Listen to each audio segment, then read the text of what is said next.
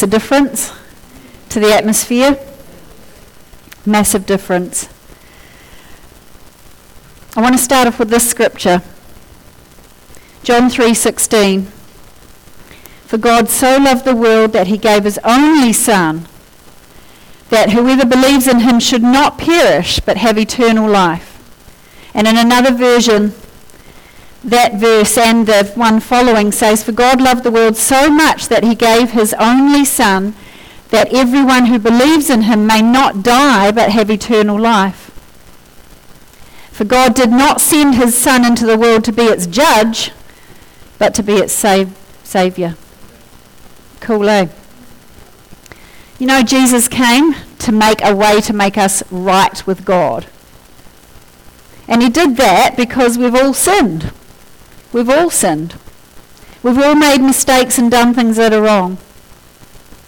It started with Adam and Eve, and then that nature got passed down to every one of us.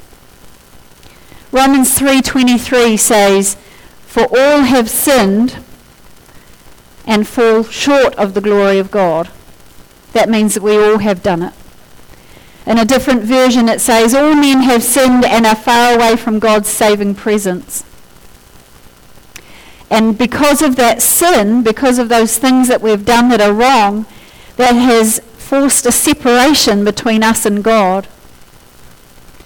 And we've all done things that we've either thought, well, in fact, we've all thought or said or done things that are wrong, haven't we? Absolutely.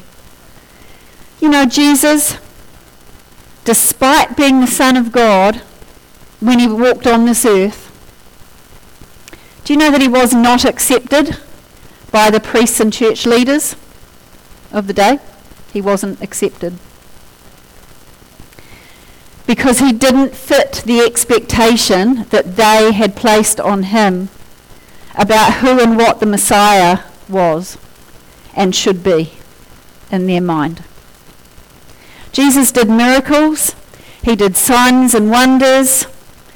People who were oppressed of the devil were set free. Jesus made the blind see. He made the deaf hear. He made the lame walk. And those who were bound by sickness and disease, he miraculously healed. He did all of those things. You know, Jesus did all of these things outside the bounds that were set by the priests and the church leaders of that day. And if there was a person needing healing on the Sabbath, Jesus healed them.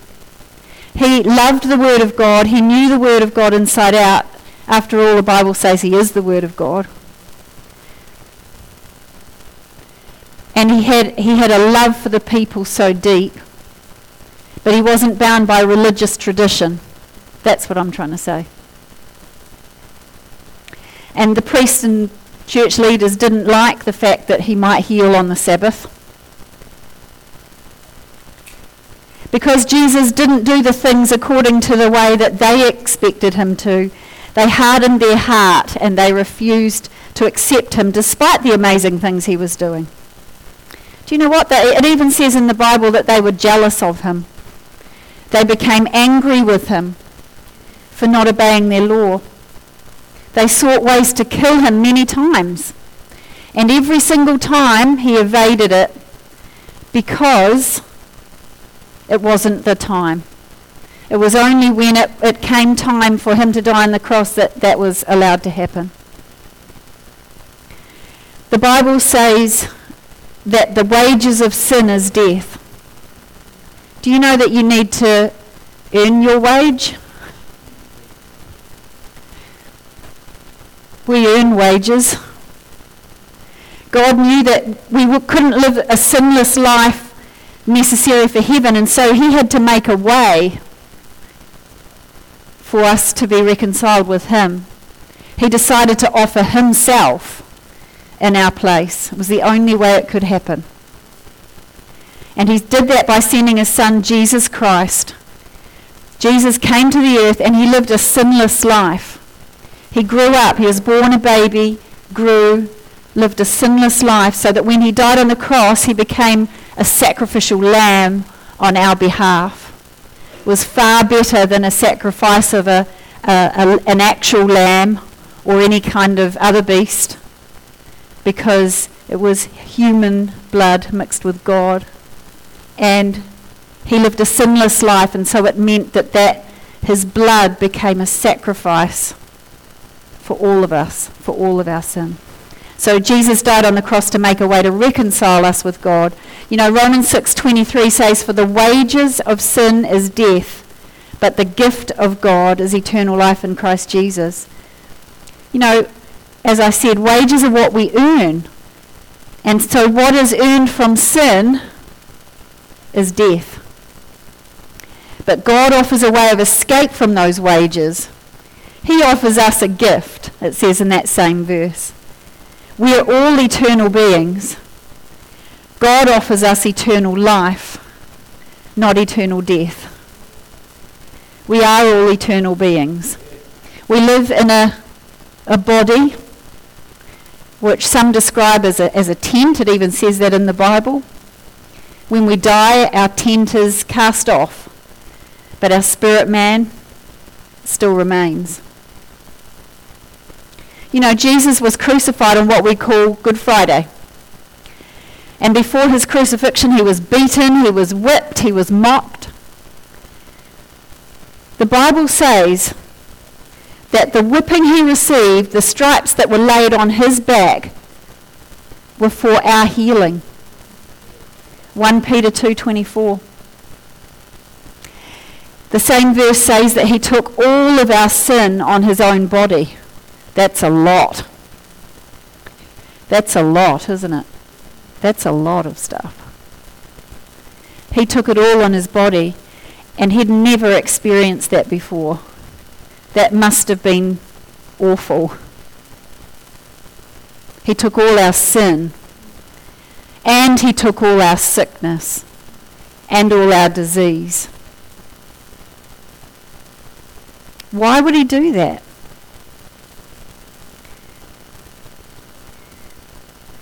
Do you know Jesus spoke really plainly when he said in John 15:13, "Greater love has no man than this, than to lay down one's life for his friends." The next verse says, "You are my friends." That means you are his friends. You are his friends. You are all his friends. And Jesus laid down his life for you, for me. But do you know what? The cool thing is, it didn't end there. In John 20 on the Sunday, some of Jesus' followers went to the tomb where Jesus had been laid. There was a giant big stone that had been rolled in front of it. Very, very heavy. If you've ever tried to pick up a rock that's even just this big, it's heavy. Imagine a big stone in front of the tomb. But it was rolled away. And inside there, the cloths that Jesus' body had been wrapped in were lying there in a crumpled heap, or in a heap. And the one that was wrapped, the cloth that was wrapped around his face, do you know where that was? That was folded and sitting separate. Do you know Jesus appeared to the believers many times for quite a few days after that? He had a physical body when he rose from the dead, but it wasn't bound by the physical constraints that we're bound by. It's really cool, actually. I was reading about that in John 20, and it's really interesting because I was talking before about hardening the heart, and you know, the religious leaders of the time had hardened heart. But even after Jesus rose from the dead, some of the disciples didn't believe it either. Thomas, in verse 24, he was one of the 12, wasn't with all the rest of the disciples when Jesus came, the earlier time. And so he doubted it. And that's where that saying, doubting Thomas, comes from. the disciples had said, "We've seen the Lord," and he said, "Unless I see his hands in the print of the nails and put my finger into the print of those nails and put my hand into his side, I won't believe." The really cool thing is that 8 days later, they were all gathered and Thomas was there as well. And it appears that there'd been quite an uproar, and they were a little bit afraid because there was a bit of pushback from, persecution from other Jewish people. And so it says in verse 26 that the doors were shut. Now, if you're a little bit concerned about your safety, you typically will shut the door and then lock it, correct? I suspect maybe the door was locked. And then Jesus came and the doors were shut, but Jesus still came and he was in the room with them and he said, "Peace to you." And then he looked at Thomas and he said, "Reach your finger here and look at my hands. Reach your hand here and put it into my side. Don't be but unbelieving but believing." And Thomas said, "My Lord and my God." He was just so overwhelmed. But do you know what Jesus said? He said, "Thomas, because you have seen me, you have believed." And the next bit of that verse, in verse 29, is actually for us, for you and I. He said, "Blessed are those who have not seen and yet have believed." Praise the Lord. Our God is alive. Our Lord Jesus Christ is risen from the dead. He is alive. He is well. He is completely whole and sound.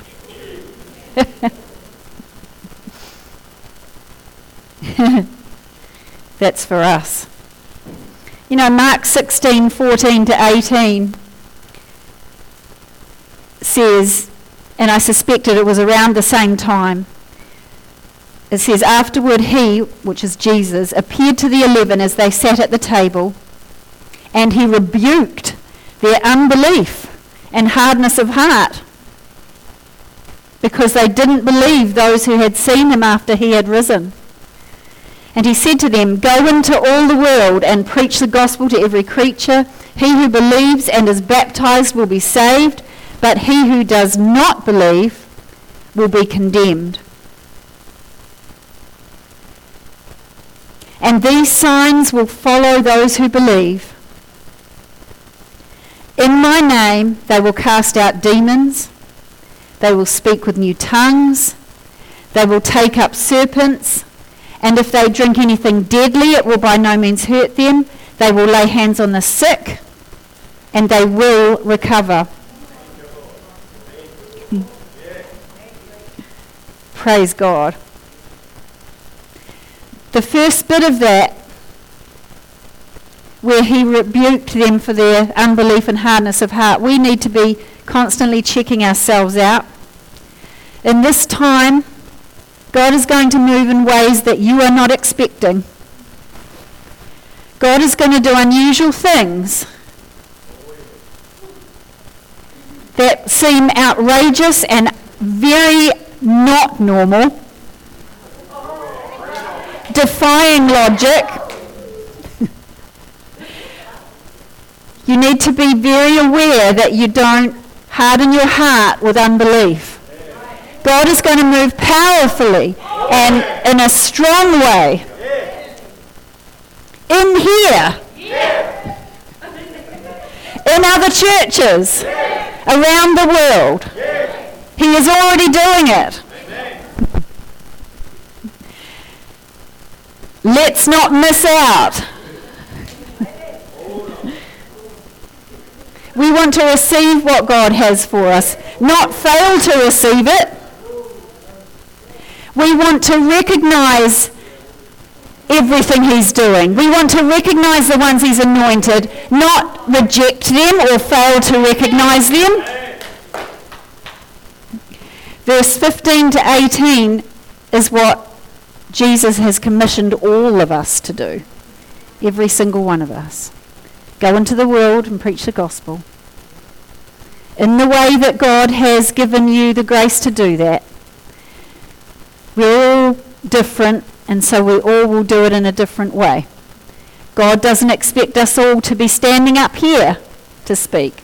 God doesn't expect everybody to be standing on a street corner, for example. Different ways. The way that is your natural way of doing it is the best way.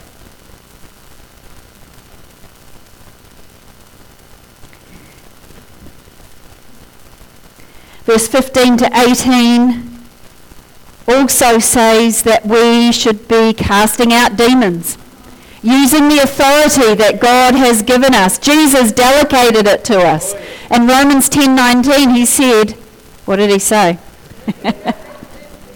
It's gone out of my head. Luke 10:19.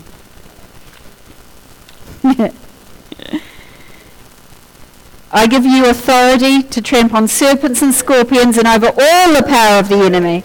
That means God has given us power over all the power of the enemy. And nothing will by any means hurt us. Nothing. Nothing. Nothing. God has given us authority. We're not supposed to be just holding on to it and sitting in our seat in church. We're supposed to be using it. There's no point being given authority if we're not going to use it. What is the point of that? We're meant to be setting people free through the power of Jesus' name and the blood. Speaking with new tongues. Oh, there's power in the voice of we're the temple of the Holy Spirit. Do you know when you speak in tongues, you're speaking the perfect prayer? We need to do that more and more and more. We need to do it more and more and more. And the last one, lay hands on the sick. They will recover. Not they might recover. Not if all the things line up perfectly will they recover. They will recover. We are people of faith. So we need to expect them to recover. Do you know what Jesus said after that? After he gave that commission to us? Verse 19 says, so after the Lord had spoken to them, he was received up and sat down at the right hand of the Father. Sitting down means the job is done. Jesus has done everything he needs to do to make us right with God. That's why Romans 6:23 says the gift of God is eternal life through Christ Jesus our Lord. Jesus' job is done, and now it's our job and the choices we make. Jesus said in John 14:6, I am the way, the truth, and the life. No one comes to the Father except through me. If you don't know God, the only way to God is through Jesus Christ. It's the only way. Not through any other religion can you find God. You cannot do it. It is. Those are false. Jesus is the only way. And the cool thing is, Jesus paid the price. The job is done. Romans 6:23 calls it a gift, the gift of God.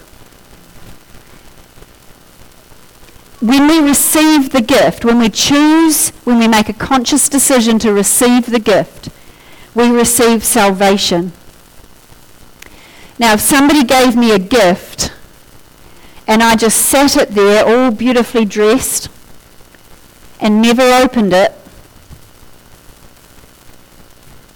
it wouldn't really be my gift, really, would it? Because I hadn't accepted it. If someone gave me a gift and I just left it there unopened, that would be a gift that I hadn't chosen to receive, and so I'd receive no benefit from it. And that's what we have to do. Now, salvation doesn't just mean spending eternity in heaven with God, although it means that. It also means blessing and freedom for us while we're on earth. Psalm 103, 1-5 outlines the blessings, some of them anyway.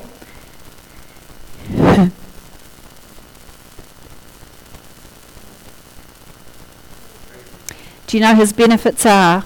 He forgives all of our sin. He does that. He heals all our diseases. He redeems our life from destruction. He crowns us with loving kindness and tender mercies. He satisfies our mouth with good things. And they are some of the benefits. Psalm 103 verse 1-5. Look it up when you're free. You know, if we've already got salvation, if we've already received that gift, what else should we be doing? Philippians 2:12 says, towards the end of that verse, work out your own salvation with fear and trembling. There's a few things in that. It means, 1, to press on toward the goal of being like Christ. Philippians 3:13-14. So that's our goal. We want to be more like Jesus. That's why God told us about the fruit of the Spirit. The fruit of the Spirit. Love, joy, peace, patience, kindness, goodness, faithfulness, gentleness, self-control. All of those fruit we should be developing. And we are. And if you're not, you should be. Second, working out your salvation with fear and trembling means having the right attitude. Philippians 2:14 in the Amplified Version says, do all things without grumbling and fault-finding and complaining against God and questioning and doubting among yourselves. 3, having a wholesome dread of displeasing God. That's the fear of the Lord. Having an awe and reverence for his majesty and holiness. That really comes into the fear of the Lord too. You know, the fear of the Lord is, we know that God is full of mercy and compassion. We know he's full of love, but he's also all-powerful, almighty God. Far stronger than anything we could ever be or make. And it's having that deep-seated respect for God and his tremendous power. That if we choose to sin and keep sinning when we know we shouldn't be, that's a scary place to be. Because we should not be doing that. It's having that respect for the Lord.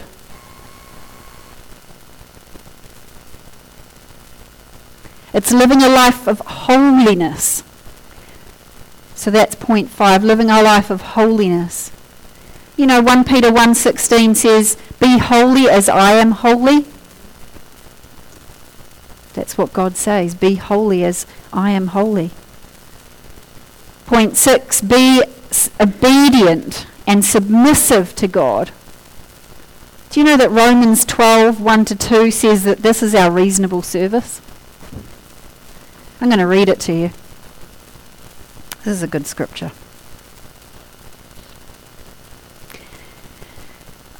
Romans 12, 1-2. I beseech you, therefore, brethren, by the mercies of God, that you present your bodies a living sacrifice, holy, acceptable to God, which is your reasonable service. It's not our outrageously difficult, hard service that we can never attain.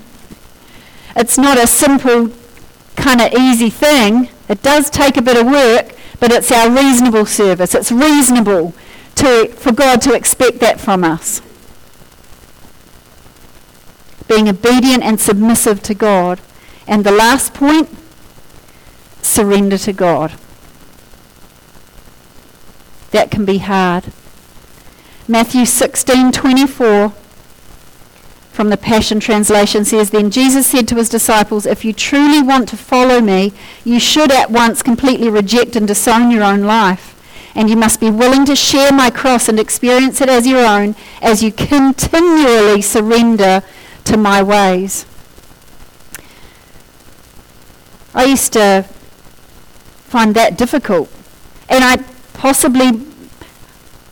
think it's something we always have to be continually thinking about. We have our own goals and desires, but are we willing to lay them down at God's feet? Possibly not getting them back. That's what surrender is. It's where you're willing to lay it all at Jesus' feet, knowing that you might not get to do those things. But you might. You might.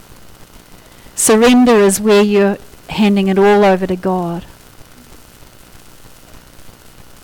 And in this day and time, where the Holy Spirit is going to move in a way that has never been seen before, we are going to need to be in that place of surrender if we want to be used of God.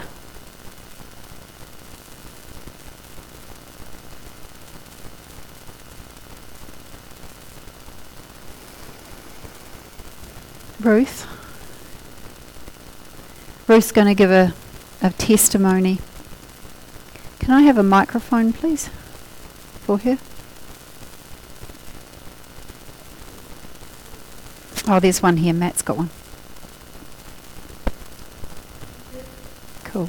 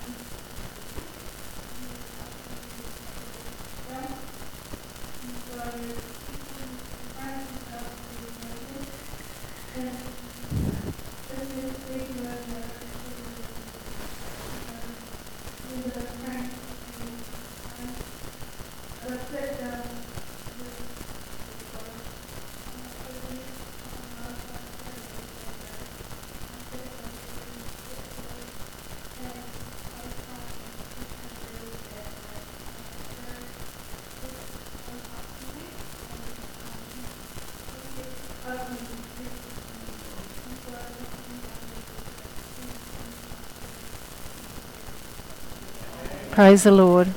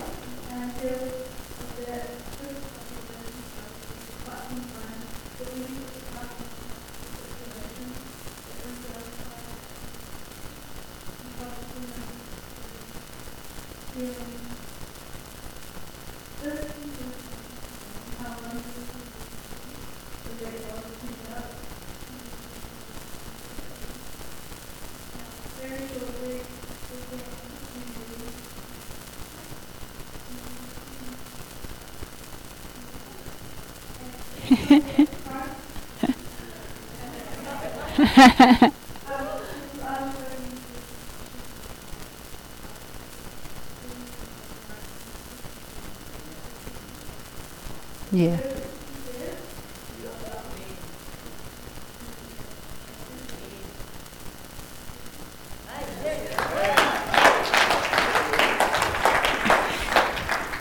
Thank you. Just take that back down to Matt. Thanks, Ruth. I wanted her to share her testimony about then during the message. You know, you might have been going to church for much of your life. Maybe this church, maybe a different church, but unless you've made a conscious decision to follow Jesus, the one who makes the way, or the way maker, you haven't received the gift that he has offered you. Or you might have rejected God at one time and told yourself that God would never accept you now. But you know what? That's a lie. The Bible calls Satan the father of lies, and we should never fall for his lies. The only reason a person doesn't make it to heaven is because they have rejected Jesus and haven't received that gift that I was talking about. John 1:1-5 talks about the Word being with God and the same as God. You know, Jesus is the Word of God. He is truth. He is life. I'm just going to read this out to you. This is actually a Bible that when my grandfather died, the family were clearing out the house and I went there and they were just going to turf out all the books. And I went straight to the bookshelf and got his Bible. And it's in large print too, which is even better. But I just thought, this is my grandfather's, this is my dad's dad. And so I grabbed that Bible and a few other cool books too that he'd had.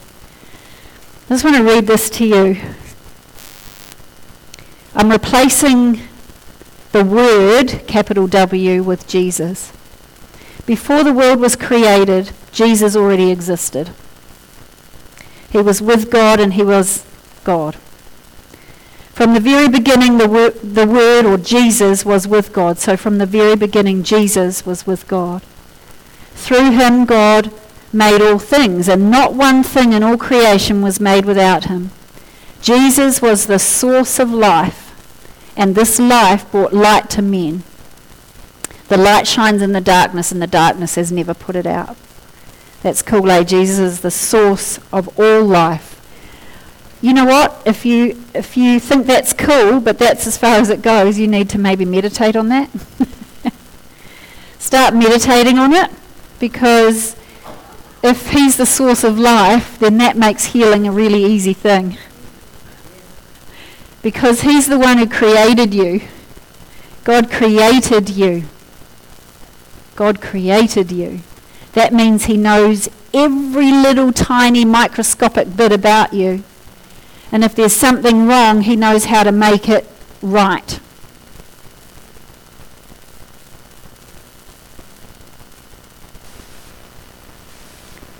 So it makes sense, to receive the gift that he offers, which he bought and paid for with his own life. So I want to offer salvation to anyone here that has never met Jesus. I also want to, this is for people that have never met Jesus before, and this is for people who have but have backslid.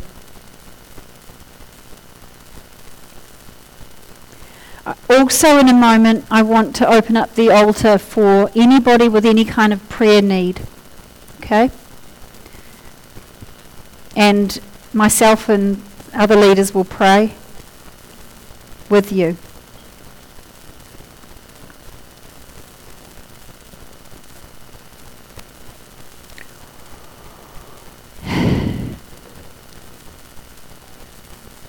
So I want everyone to pray this prayer. And if you feel like God's been doing something in you, that means you need to pray this prayer. I want everyone to pray it though.